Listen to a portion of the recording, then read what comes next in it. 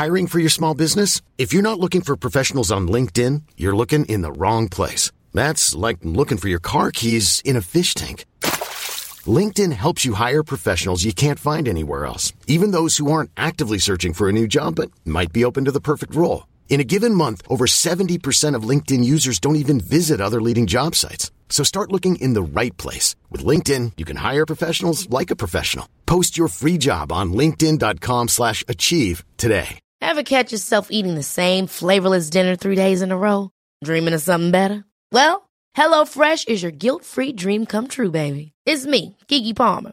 Let's wake up those taste buds with hot, juicy pecan-crusted chicken or garlic butter shrimp scampi. Hello Fresh. Stop dreaming of all the delicious possibilities and dig in at HelloFresh.com. Let's get this dinner party started.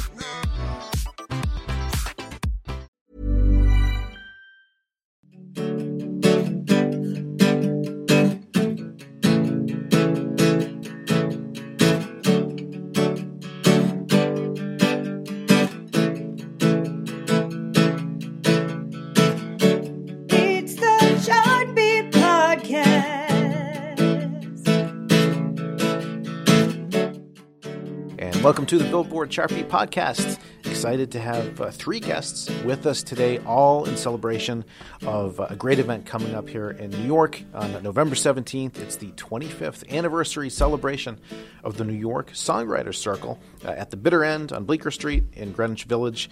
And really the person in charge of all that, our first guest, Tina Schaefer. Tina, welcome. Welcome. Hi, how are you guys? Alex Vatoulis of the Billboard Charts Department as well is here with us. And Tina, this is so exciting. So we're going to talk to you. Billy Porter is going to be joining us as well. Tony Award winner for his role in Kinky Boots in 2013. We're also going to chat with Vanessa Carlton. Wonderful. Billboard chart topper. And these people are all, at one point or another, have been under your watch, under your teaching at the Songwriter Circle. At the Bitter End. That's all these years. your students. Yes. Vanessa was about 17 or 18 when I met her through Herb Rosen, who was a radio guy up at Atlantic Records. Gave me her tape. Can you remember cassette tapes? I listened to Vanessa, and I booked her at the Songwriter Circle, which was just, I think it had been maybe 2 or 3 years in the making. And, she was just so gifted. Raw around the edges, but I remember telling her the song that she had, 1,000 Miles. Right. I said, that could be a real hit. And I introduced her at that time to my then husband, Peter Zizzo, who was a record producer.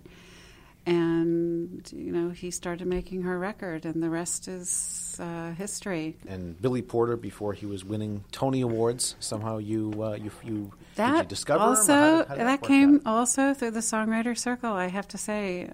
When I was first asked to host the Songwriter Circle, it was by a young woman by the name of Randy Michaels, because Kenny Gorka had originally started the idea to have something in the round like Nashville, the Bluebird. And then Randy hosted it for a little while, and I performed in it a few times. I'd just been signed to Warner Chappell. And she said, hey, I'm going down to Nashville for a couple weeks. Can you take over while I'm gone? I said, sure, And she said, just book your friends. So that's how that started, and she never came back. So the circle just kind of took off.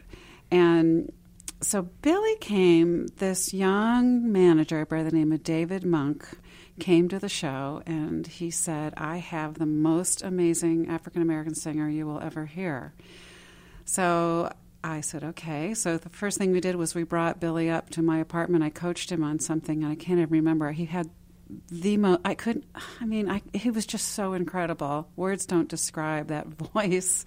It's just so, he sings for the blood, as he says, and he'll tell you that. Big personality. And, at that time in his life, no one really knew what to do with the Billy Porter because he sang like a Celine Dion. Right. But he was a smart, really educated guy, and they, we got him signed to A&M Records, but they couldn't turn him into a street dude because he really wasn't that with the, the baggy pants. He really wasn't that. Right.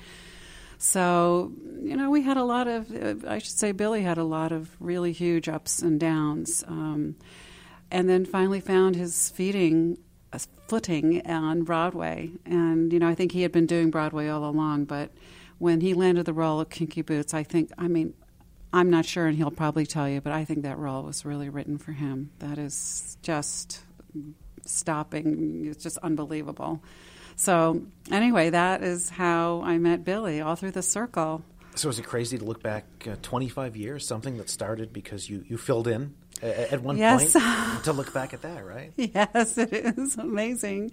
When I first started running the circle, I just thought, this will just be temporary, and I'll just book my buddies. And all of us were just starting out in the business. Nobody was anybody. No one was making money. Yeah. And, Jesse Harris, who later went on to win a Grammy for Nora Jones' song, I Don't Know Why I Didn't Come. He was my voice student. And he brought Nora for her very first gig.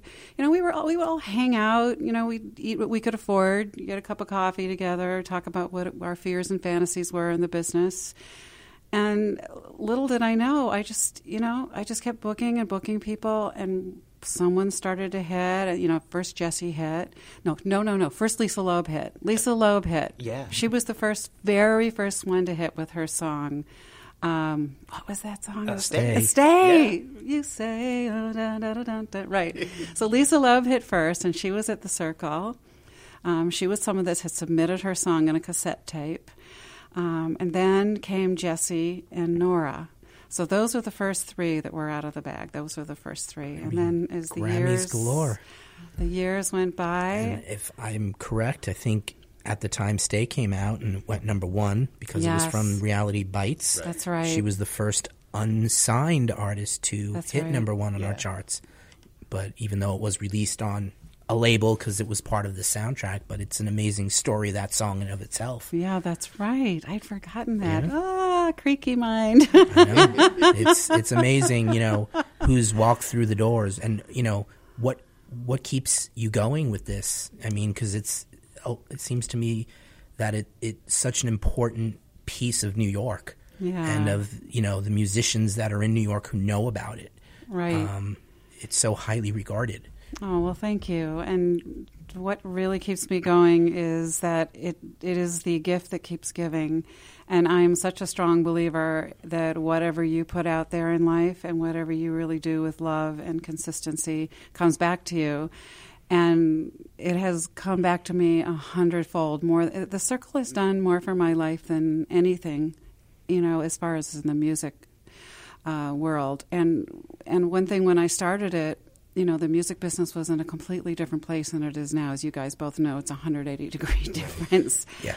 But one thing that's always remained the same, that never changed, is people's love and desire for great content.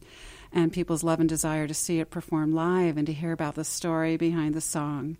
And that's what keeps me going, the community. It's a true community of writers, because we are a little bit of a different type of person than the performer, although I've had performers plenty there.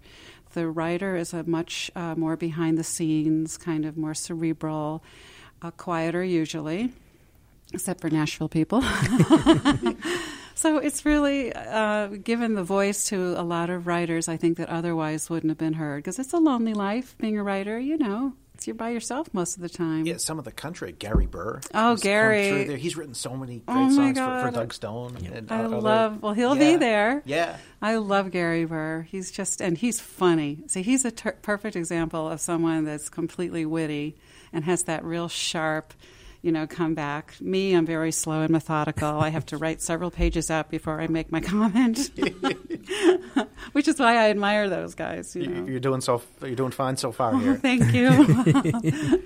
Is the songwriting for you? Do you guys talk about the process of? You must do that all the time, right? And is it kind of different for everybody? Sometimes there's always a song in someone's head. Other people sit down with nothing and try to write something. Oh, that's the $20 million question. It is. It's different for everybody, and it's so individual depending upon where you're coming from. For me, it's a very I have a very difficult time writing songs. They either come to me all at once and out of the great unknown. Right. Or I piece them together with co-writers, and then I just go home diligently and work hours and hours on them. And then I work with lots of people that just can sit there, have 2 cups of coffee, smoke 5 cigarettes, and just start pouring out lyrics. It's just, and my former husband, Peter Zizzo, who was, one of those people that's just why we wrote so beautifully together. I was very methodical, classically trained, and he was like, I'm going to do this. And well, you can't do that. And he goes, why not? Well, I don't know. I didn't learn it that way. He said, let's just do it. I mean, you wrote many amazing songs. Many, many, yes. I know you're a fan, Alex. You give the history of maybe your most successful chart hit. Well, is the Billy Porter song "Love Is on the Way"? Love Is on the Way, which was from the First Wives Club. Right. It did peak at number 81 on our R&B singles chart. Yay! So you are a charted writer on our charts. Yay! And and hopefully Billy can, when he arrives, can add some more in-depth detail about this. But I will. I just thought that was such an amazing song, and that was the first time I think I heard Billy. And that song just hit you like pow. Oh my gosh! It was just beautifully written, beautifully executed, and then 6 months later, boom, Celine Dion releases her album, and lo and behold, what's on there? Yes. That song. I mean, and to have a placement on a Celine Dion album. It was incredible. It floors me. I mean, I can just imagine the feeling you got to, see the process of that and have it be in a movie right. that, Bette Midler was behind, and have it sung by probably 2 extraordinary singers. The greatest voices, really, in the pop world. How did Celine Dion come to record a song of yours? Well, we were signed to, Peter Zizzo was signed to Denise Rich's publishing company, which was with Rick Wake. And Rick Wake was a very well-known producer. And Rick loved the song and took it to, this is from what I know, took it to Celine's management, Renee at the time, the late Renee, and they fell in love with it. I mean, and she basically copped all Billy's gorgeous, melismas, and she just fell in. Billy is her favorite singer. So that happened. We did get it on that record, and that was like, as you guys well know in the music business, it was like winning the lottery, because not only was the song on the record, but the other song that was on the record, not written by me, but My Heart Will Go On, was from the Titanic movie. And thanks to Leonardo DiCaprio, and Kate Winslet, that record sold 33 million worldwide. Right. So, and I mean, in the U.S., it's definitely I still get royalty 10 million checks from them. I mean, you can live off those royalty checks. It's the trickle down effect right now, but yes, it's different now. But it's like that's just an amazing. It was. The stars aligned all right. It paid for my kids' college. It really did. There you go. I know at least one of my favorite songs that you've written is by one of my probably my all-time favorite artist, "Flower in the Rain" by Sheena Easton. Oh, Sheena. And I know when I heard that, it was one of my favorite songs off that album, and one of my favorite songs that she's ever done. It's just a beautifully written, and Sheena, one of the greatest singers ever, in my opinion. Yeah, beautiful voice. Love her voice. Yeah, beautiful. She's Scottish, and I'm Scottish from my whole heritage is German and Scottish. But that came to being. I wrote that with the wonderful Arnie Roman, who's a wonderful writer. And I actually went out to L.A. and met with her main A&R guy. And I just walked in the room and played it.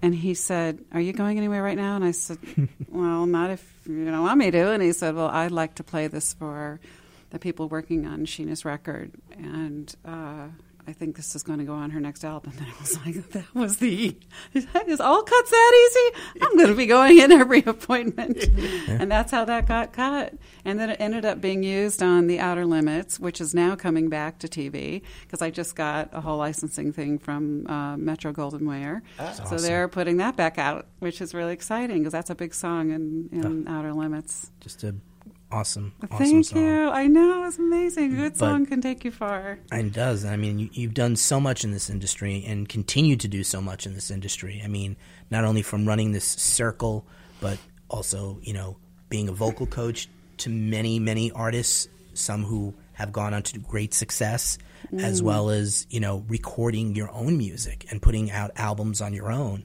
Yeah, is there one side of the industry you like, or you just love all the different ways you're being creative and helping other people? Well, you guys know as well as I do, these days you've got to wear 12 hats, to keep it spinning. So I'm very, very blessed that I really got wonderful training in vocal pathology. I went back and did a year in clinic with the late Dr. Gould, who was Celine's doctor.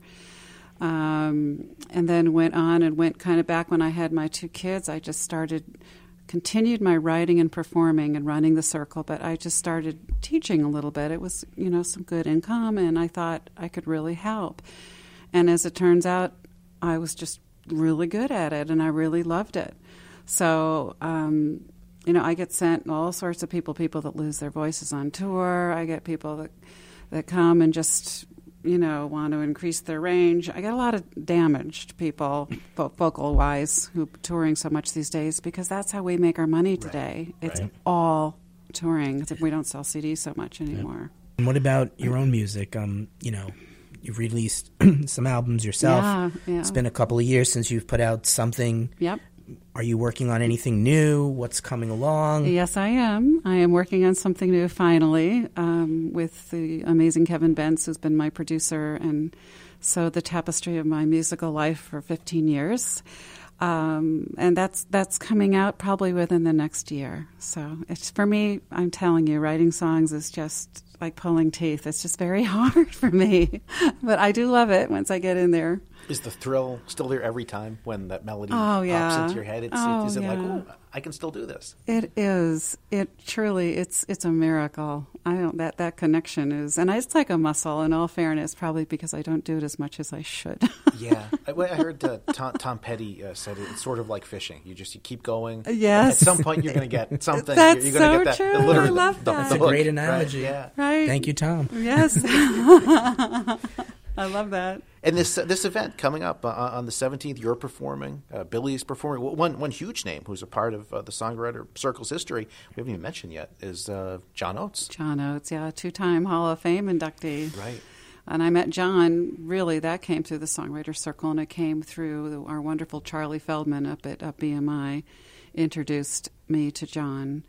And I had written in the past with Phoebe Snow, the late Phoebe Snow, and John's wish in his life was to be able to perform on stage with Phoebe. So I booked them together with myself and some other amazing Jesse, and we just became friends. So he will be back. He'll be there for both shows, the 7:30 and the 10. Billy Porter will be at the 10 p.m. show, and there's just a list of outstanding writers that night. Most of them Grammy or if not BMI ASCAP winning.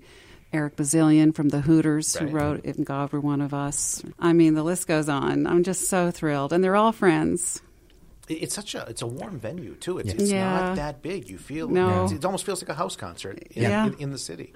It is. I think it only holds 200 people max. Yeah. Yeah. And today, as you celebrate 25 years of the Songwriter Circle, what's the future for it? Are you still seeing new talent that comes in? You think this might be the next, at least the next Vanessa Carlton? That's a great question, because I really want to make a point to say that once a year I do a Young Performers Night, which consists of some of the best up-and-coming talent in New York City.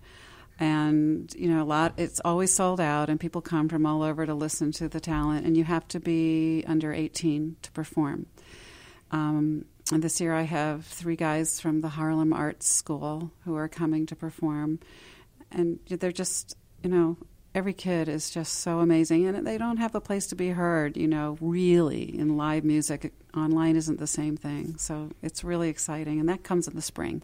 And it's interesting in this era where anyone can go on YouTube and perform from home, but it must be different when you get these younger artists and you can give them advice, learn from 25 years of writing and performing, and that going on a reality show like The Voice or American Idol is one way to get there, but it's probably such a minority of people who will break through that way, I would think a big lesson you can teach is that it's hard work. It's not overnight success for anyone. No. And even artists on those shows, it's not overnight. It's years of building, but that's probably a big lesson you would teach, right? Huge, right. It's such a long process, and consistency and showing up is 99% of it. Just saying yes and showing up, you know? I'm Sandra, and I'm just the professional your small business was looking for. But you didn't hire me because you didn't use LinkedIn Jobs. LinkedIn has professionals you can't find anywhere else, including those who aren't actively looking for a new job, but might be open to the perfect role, like me. In a given month, over 70% of LinkedIn users don't visit other leading job sites. So if you're not looking on LinkedIn, you'll miss out on great candidates like Sandra. Start hiring professionals like a professional. Post your free job on linkedin.com/achieve today.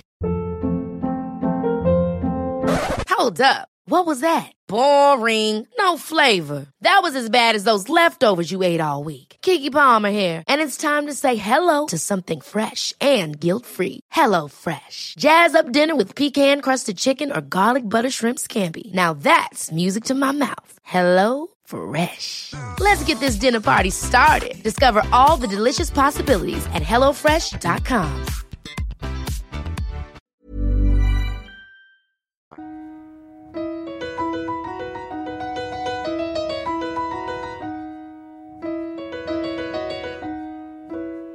Making my way downtown, walking fast, faces pass and I'm homebound. Vanessa Carlton here on the Billboard Chart Beat podcast checking in, joining us. Vanessa, welcome. Hi, thank you. Absolutely. Tina is here. Hello. I don't have to introduce you guys. Yeah, we go back a little ways. Vanessa, Tina was saying great things about you, how she knew you way back when you were, was it 17 years old? 17 or 18, because I remember you were applying to Columbia College, which you got in. Yeah, well, I was waitlisted first, but yes, ultimately, I dropped out. I met Tina when I was 17 and a half, and she totally took me under her wing in the city. I had been living there since I was about 13 and a half because I was studying ballet at the School of American Ballet. So I was living in Lincoln Center, but then once I graduated, it was like being thrown to the wolves, you know, and I really wanted to do music. And Tina was my first real vocal coach, too, actually. Many other things to me, but that was a really important one as well. Thank you. I remember those days, and I remember you were playing the first time at the Songwriter Circle, and you were playing 1,000 Miles, and just how you are, and how you completely mastered your voice now, and your writing is just, you know, you're one of the people I get inspired by, and that's saying a lot. Oh, so I first of all, thank you so much. But that was a really, you know, when you're a young songwriter and you're trying to find your people, and you know, I think Tina was actually one of the rare people that I came across that I felt like, first of all, I trusted, and so I didn't feel like she was trying to like mold me into any sort of like, I don't know, thing I didn't want to be. Right. I was pretty, I was really skeptical of a lot of people that were coming to my life at that time because I had some attention from major labels, but at the time, most of the male record executives that I was meeting, they were just like, you know, this is a time of like Britney Spears at the top of the charts of like every chart. I think they just saw any girl, like any woman, and what they were like, well, maybe she can, if she sounds slightly pop-ish, we could turn her into this. And like, it was terrifying. I was terrified, and Tina was awesome. You know. Thank you. When did you write 1,000 Miles, Vanessa? You must have been really young. He was young. Yeah. It was like around that time I met Tina. Yeah, it was like like 17 and a half. Yeah. Do you remember? Do you remember writing it? Do you remember the inspiration? I really love Aaron Copland, and I love it. I love Rodeo. Yeah, and I was a ballet dancer, so I love dynamic instrumental pieces. So I had that instrumental piece for a long time. Then I was able to kind of like slowly piece the song together, because it's kind of a weird little chunky instrumental thing, and then you have to like turn it into a song. Right. You know, it's like, and it's funny. It's one of those songs that I've heard a lot of people try and cover it or sample it, and it's just like doesn't ever really work. Like, it's weird. It's like I so want it to work for other people, and it just doesn't. It's just like too weird or something. But the singer-songwriter circle was like had a huge impact on my early career, trying to like move forward and get a record deal and a publishing deal. And Tina's like she's our wizard vocal teacher who heals us. I've never actually had a note on my vocal cord because of her, and I started out singing in such this really straining kind of, I mean, the tone and everything was like really affected and forced, and I like over the years, like you said, like you just kind of settle into your sound and your voice. Like some vocalists are born into a sound and they just have this character to their voice, and it's like it never needs to change. But I think that's another great attribute to, like, in terms of Tina's teaching. It's like she's giving you a technique that's just going to protect your voice, and you can slowly, your vocal sound can progress. It will change, and it'll just stay healthy. That's a great point about affect in a vocal. I feel like sometimes you hear a new artist and you can kind of tell that they're putting on a bit of voice, and maybe part of it is like you said, Vanessa, they haven't found their voice, or they think this is how I'm supposed to sound. Yeah. It takes a while before you can just trust your own voice. Right. Yeah. Well, what's really bizarre is when you hear, you can tell someone's voice usually by listening to them speak. Their true speaking voice is pretty much, if they elongate it, what they're going to sound like. And then you hear these people that come into you, with this great speaking voice, and they open up to sing, and it's like they've completely taken on a completely different caricature. It's wild. And I think if you work towards, like, if you really are working towards authenticity as an artist-writer, like, you'll get there. Like, you'll get to the sound that you are. I think that's important to hear for new writers or new, people breaking into music. And you're learning by mimicking too a lot of times. Like, you're mimicking your favorite songs or your favorite artists. So just like try that on for size, and then you move into like really, as you get older, kind of like your real outfit, Well, congratulations on all your success, Vanessa, and just another example of Tina, of all your musical children who've come through. She's one of my favorites. And I'm so honored to be one of those kids, man. Thank you so much for joining us. Thank you so much, Vanessa. You're welcome, guys. Thank you so much for having me.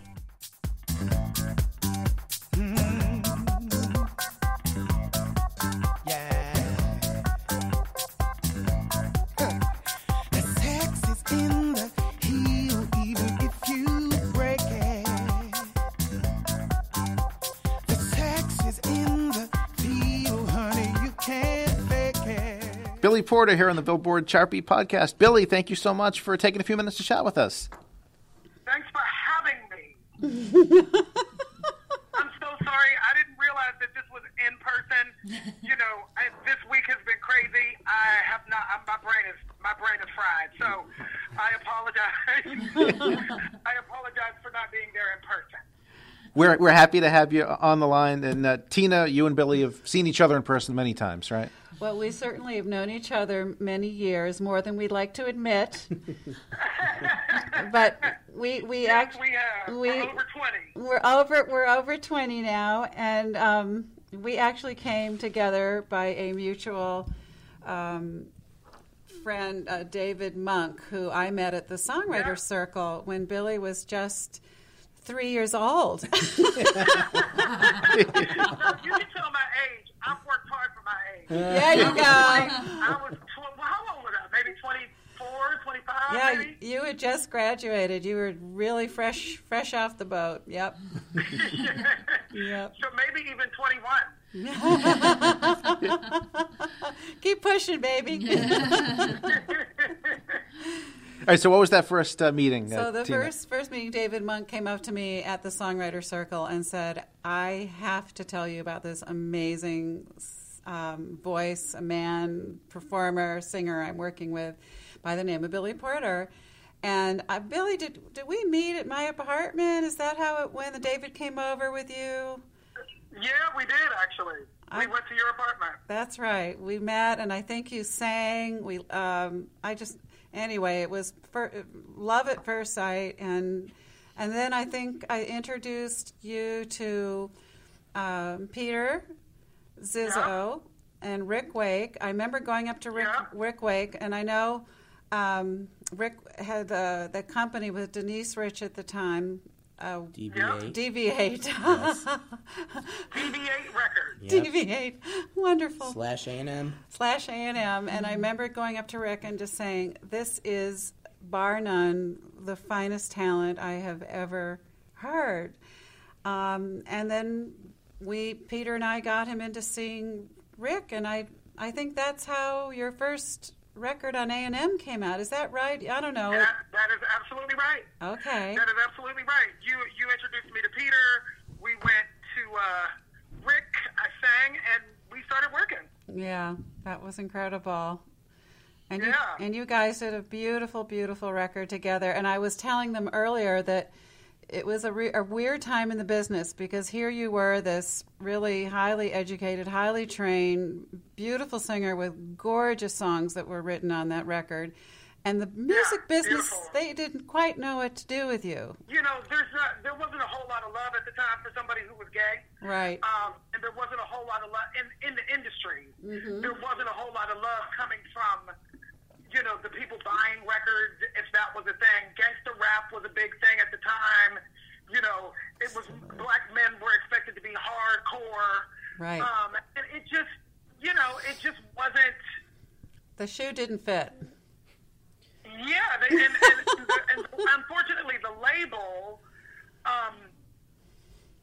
was not brave enough to sort of stand on the idea that my talent would be enough. Right. You know, unfortunately. You know, and it was a weird. It was an awkward time. It was, you know, Napster had just started. Oh God. You know, and the downloading had just started, and the hubris of the industry to think that they didn't have to pay attention to that. Yeah. Right. Yeah. And we were right at that curve where it was like, Yeah. wait. That's right. It was. You know, and companies started closing and folding, and I was just in the middle of all of that. Yep. Before I could really find any kind of real traction. Right. You know, and it was also, I think, too, you know, for me, it was interesting because I was in a space where, you know, at that time, before the internet, as a 47-year-old man, I was taught creatively to be a brilliant interpreter of other people's material. So the agency that would have been necessary for me to write my own stuff and to have my own vision, even though I had my own vision, and in retrospect, my vision was better than theirs, I didn't have the confidence to push that myself, because I thought, oh, well, you know, they know better than me because they've been doing it longer. And sometimes that's not the case. The work and the commitment to myself and to my truth and to a truth that I was told would never work manifested inside of what became Kinky Boots. You know, I came before my time. Yeah. You know, I was an energy and an archetype that existed before the world was ready for it. That's right. But I stayed and I fought. And, you know, the race is not given to the swift, nor is it given to the strong, but the one who endures to the end. That's and right. I'm here till the end.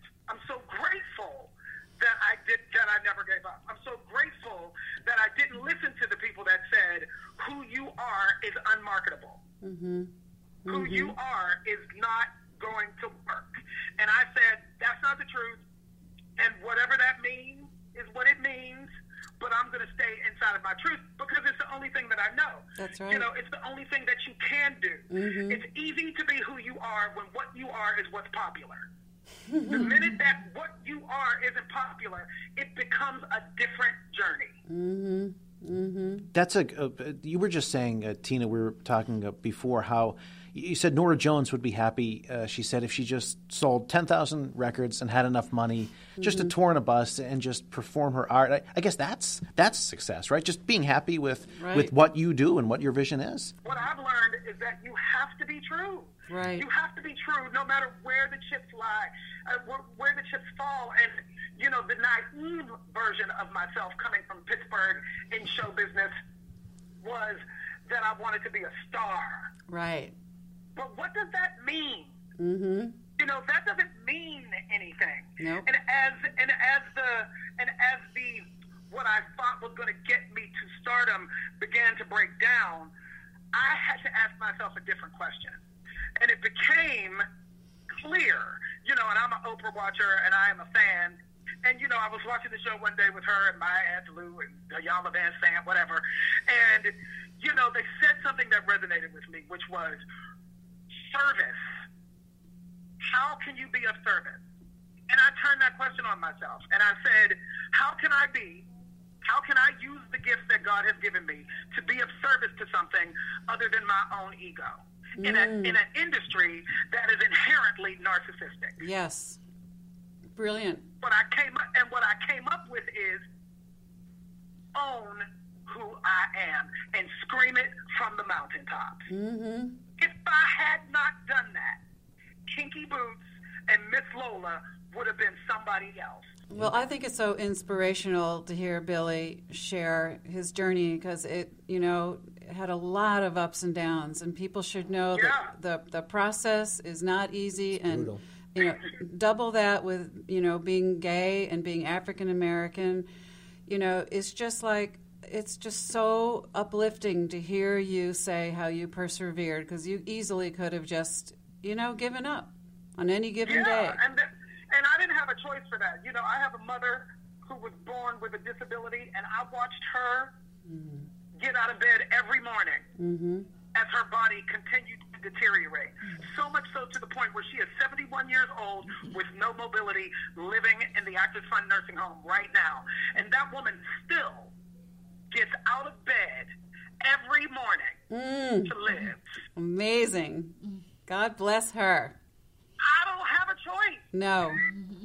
When you come from that kind of stock, there's no choice. No choice, right. Billy, was Kinky Boots that role written for you personally? I think in a spiritual way. Yes. You know, like if we're talking spiritually, when I went to see the movie, that was, you know, 5 or 8 years before the musical, I went to see the movie in the theater, and I thought to myself, wow, if I lived in London when they were casting this movie, Chiwetel Ejiofor would have been out of a job. And he was brilliant in the movie. He was brilliant in it. You know, but there was something about that specific part that spoke to me, and I understood in my heart of hearts that that is something that I do better than anybody else. Whatever that means. That particular archetype, that particular thing, the requirement for that particular role is something that I do.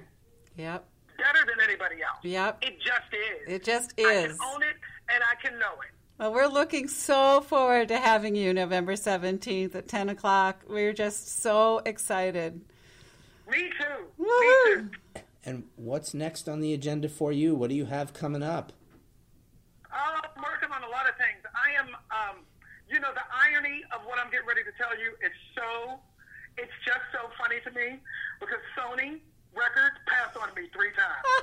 What am I doing right now? Making a record for Sony Records. That's awesome. I love it. I am working on basically an album called The Soul of Rogers, and what me and my writing partner James Sampliner have done is we have deconstructed some of the songs from the catalog of Richard Rogers and and funneled them through a very contemporary African-American musical lens. So, for lack of a better explanation, it's like if Mary J. Blige and Anthony Hamilton and Beyonce were singing Richard Rodgers music. Oh, awesome. It's fresh, it's interesting, it's current. I am producing the album. I'm trying to be the Quincy Jones of Broadway. The success of Hamilton has created a conversation that didn't exist before in that field and in that market. Prior to Hamilton, the theater purists weren't having hip hop. They weren't having real, authentic R&B music to tell a story. They weren't having it. And now, because of the success of Hamilton, there's no choice but to have that conversation with us.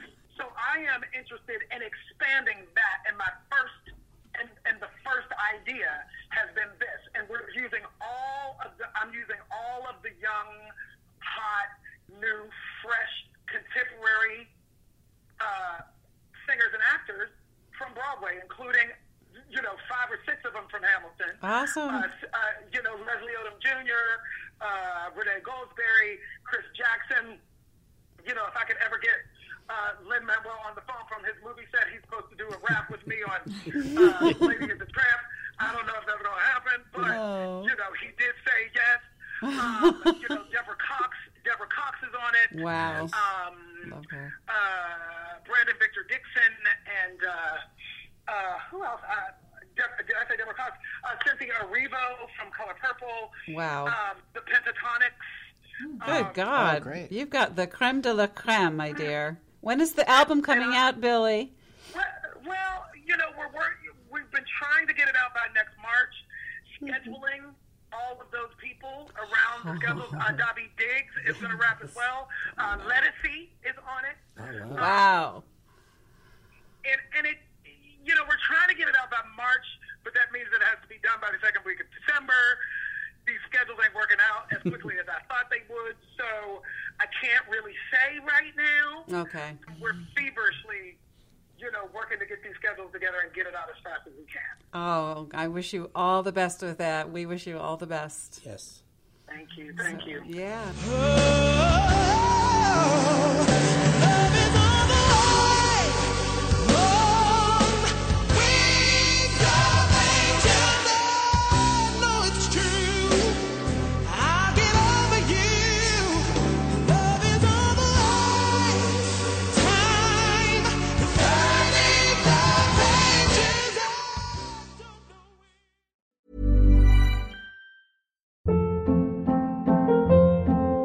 Hold up. What was that? Boring. No flavor. That was as bad as those leftovers you ate all week. Keke Palmer here. And it's time to say hello to something fresh and guilt-free. Hello Fresh. Jazz up dinner with pecan-crusted chicken or garlic butter shrimp scampi. Now that's music to my mouth. Hello Fresh. Let's get this dinner party started. Discover all the delicious possibilities at HelloFresh.com.